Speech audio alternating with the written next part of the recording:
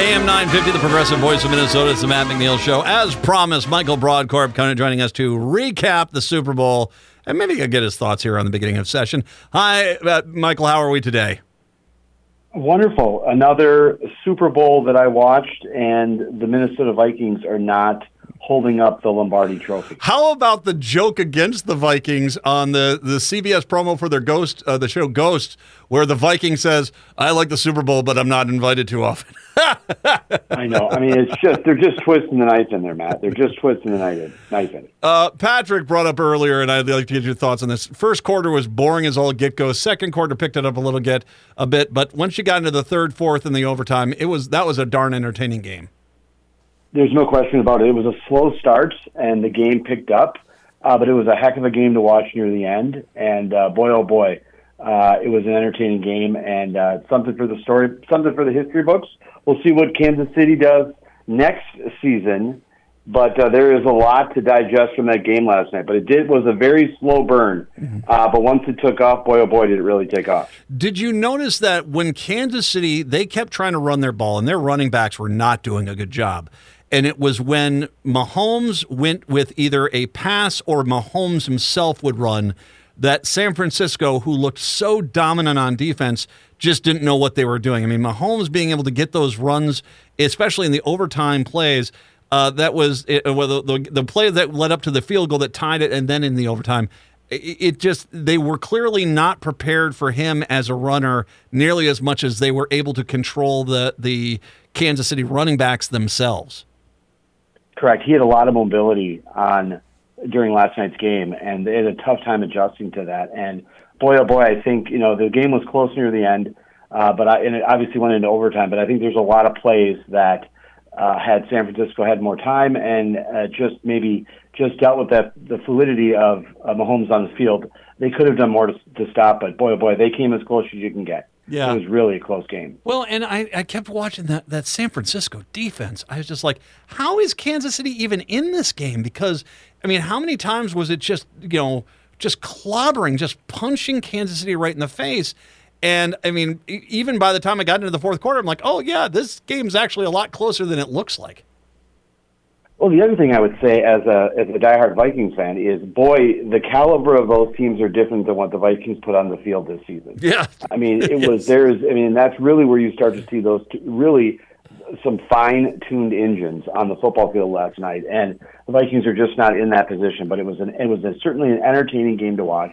I've heard from a number of people that shared kind of the take about kind of the slow start. It was something that will be great to watch, and I think it's a precursor. I think it's also a potential matchup that we could see next season. There's no reason not to think that both Kansas City and San Francisco are going to be right back in it next season. Did it ever cross your mind, I was watching that game, that only a few months ago was that Vikings-Raiders game in that same building, and it was just a much different vibe of a game.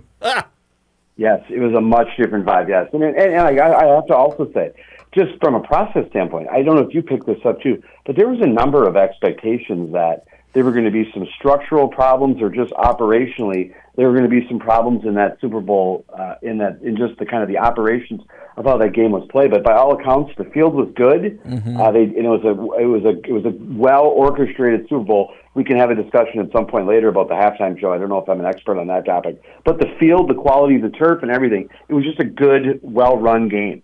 I'll let you talk the halftime show, because I thought it went pretty well. The one thing I was concerned about it, did you see how the stage was bending and bouncing when they were at the very end of it? I was scared to death of that thing collapsing.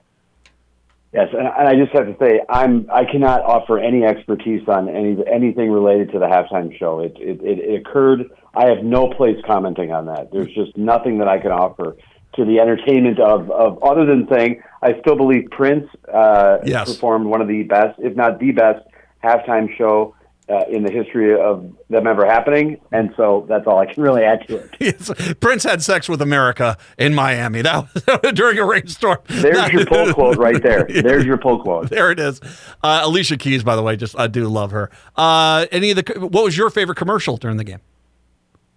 I've a couple. I like the kind of the obnoxiousness of the Ben Affleck commercial.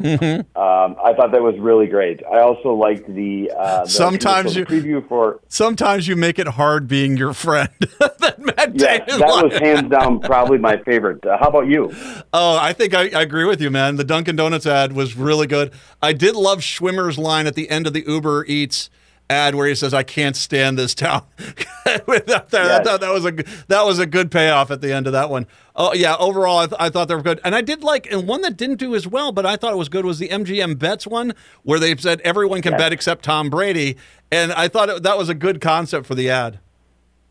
Yeah, no, it was a great concept, a great ad. We saw Tom Brady was also in the Affleck ad. Yeah. So he even though he wasn't playing in the Super Bowl, he did have some screen time, but overall, just a great production. And here's just one thing I'll put on my partisan hat for a second, but it will be more of a swipe, is that there's a lot of MAGA people upset today. And that's something that we should be happy a little bit about. Wow. I mean, they're pretty upset about Taylor Swift, and good for her. In her rookie season, she was able to win the Super Bowl too. So good for her. Congratulations to her. I mean, you couldn't write that script. The superstar rock star kissing her boyfriend on the field after he wins the Super Bowl. I mean, dear Lord, it's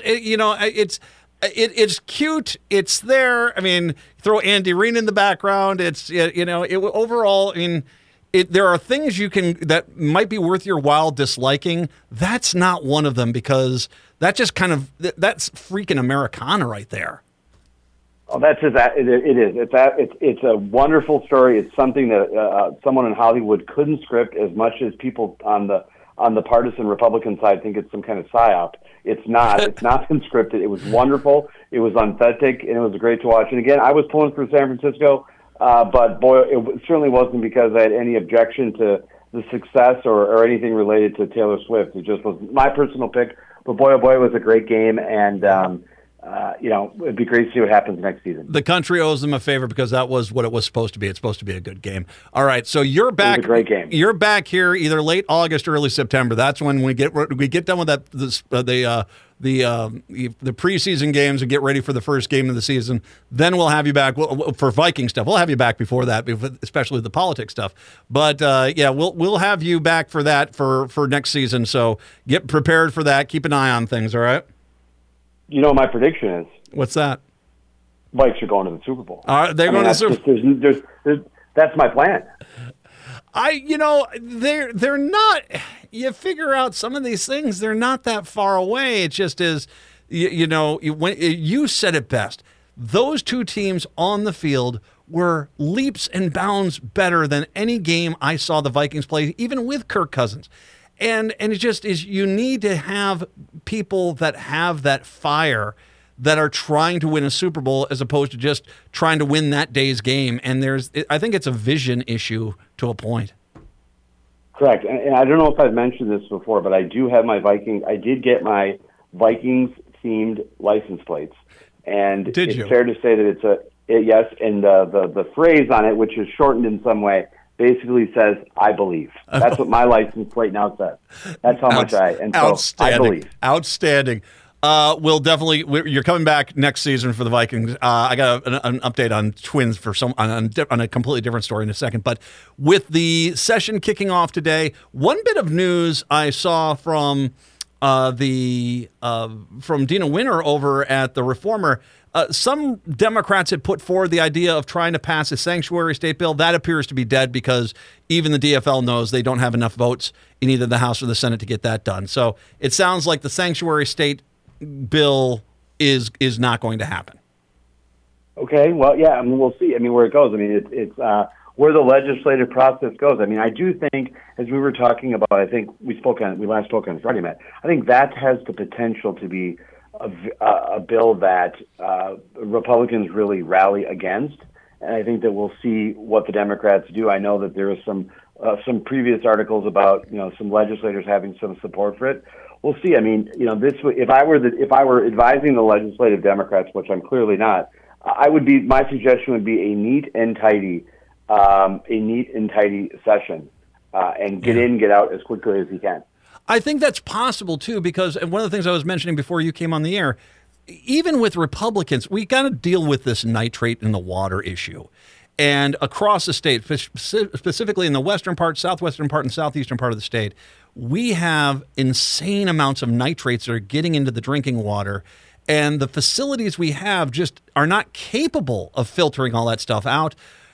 I think there's a real need here, and I think that if the DFL can look at the House GOP and the Senate GOP and say, here's the deal, how many treatment plants do we need to get fixed here, and get that done, I think that will go a long way to this being a fairly speed bump free session.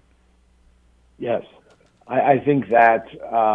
And now putting on my partisan hat and advising the Republicans, yes, I think they need to not have that happen. I think that they need to have there be some bumps, there need to be some ups and downs, and they need to make sure that the legislative session is not tidy.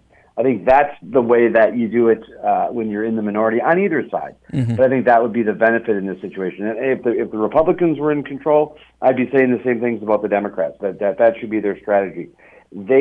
So who's ever in the minority party, they need a bumpy legislative session. They need to be able to go out and make the case to the voters that who currently has their hand at the till of state government isn't responsible to run it.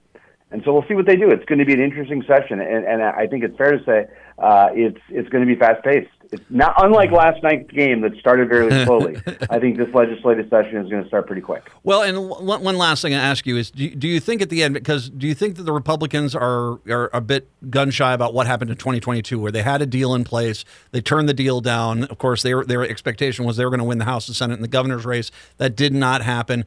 Do you feel as if speed bumps or not, that at the end of this, there will be a deal that enough Republicans with the bonding bill will get on board with and get it passed? Or do you feel as if that there's a higher chance that they might say, okay, I'd rather torpedo this, no bonding bill this year, and we'll see what happens in November? It really depends. I mean, I could see 6 of one, half dozen of the other. One thing that I will say with national politics playing up this cycle, the fact that it's a presidential year, that gets more interest. And I could see a scenario, Matt, where activists paying much more attention to national politics, and the activists are kind of excited and ginned up, that maybe having a bonding bill is something that's not as palatable for a lot of Republican activists and people in these Republican districts. It'd be much easier to have that happen in a more of a sleepy year. Mm-hmm. But with this being kind of a jacked up election cycle, I wonder what electoral politics will play into the passage of a bonding bill. Mm-hmm. I mean, again, that really creates some division between the Democrats, this is an opportunity because they're generally in solidarity on the capital investment projects. But for the Republicans, it can be much more of a dicey type situation. So we'll see. That's something that's a good point to watch. All right. We'll definitely have you back on in the next few weeks to talk more politics stuff. Thank you so much for all your comments on the Viking season. Very appreciative, spot on stuff. I think you and I had the most honest show on this stuff in the period through this entire season. So you are more than welcome back next year to talk Vikes, and I always appreciate when you talk politics. Thank you very much. I really do appreciate the opportunity to come on. It's a real passion of mine. I'm not as smart as it as others are, and in our conversations, I've learned a lot from talking with you. I hope they can continue, and thanks again for the opportunity. My bet, and I'll tell you what, I actually think you are smarter than a lot of other people about this. I think this is a good thing. So I'm very grateful. Michael Brodkorb, our Vikings expert. Thank you, Michael. Appreciate that.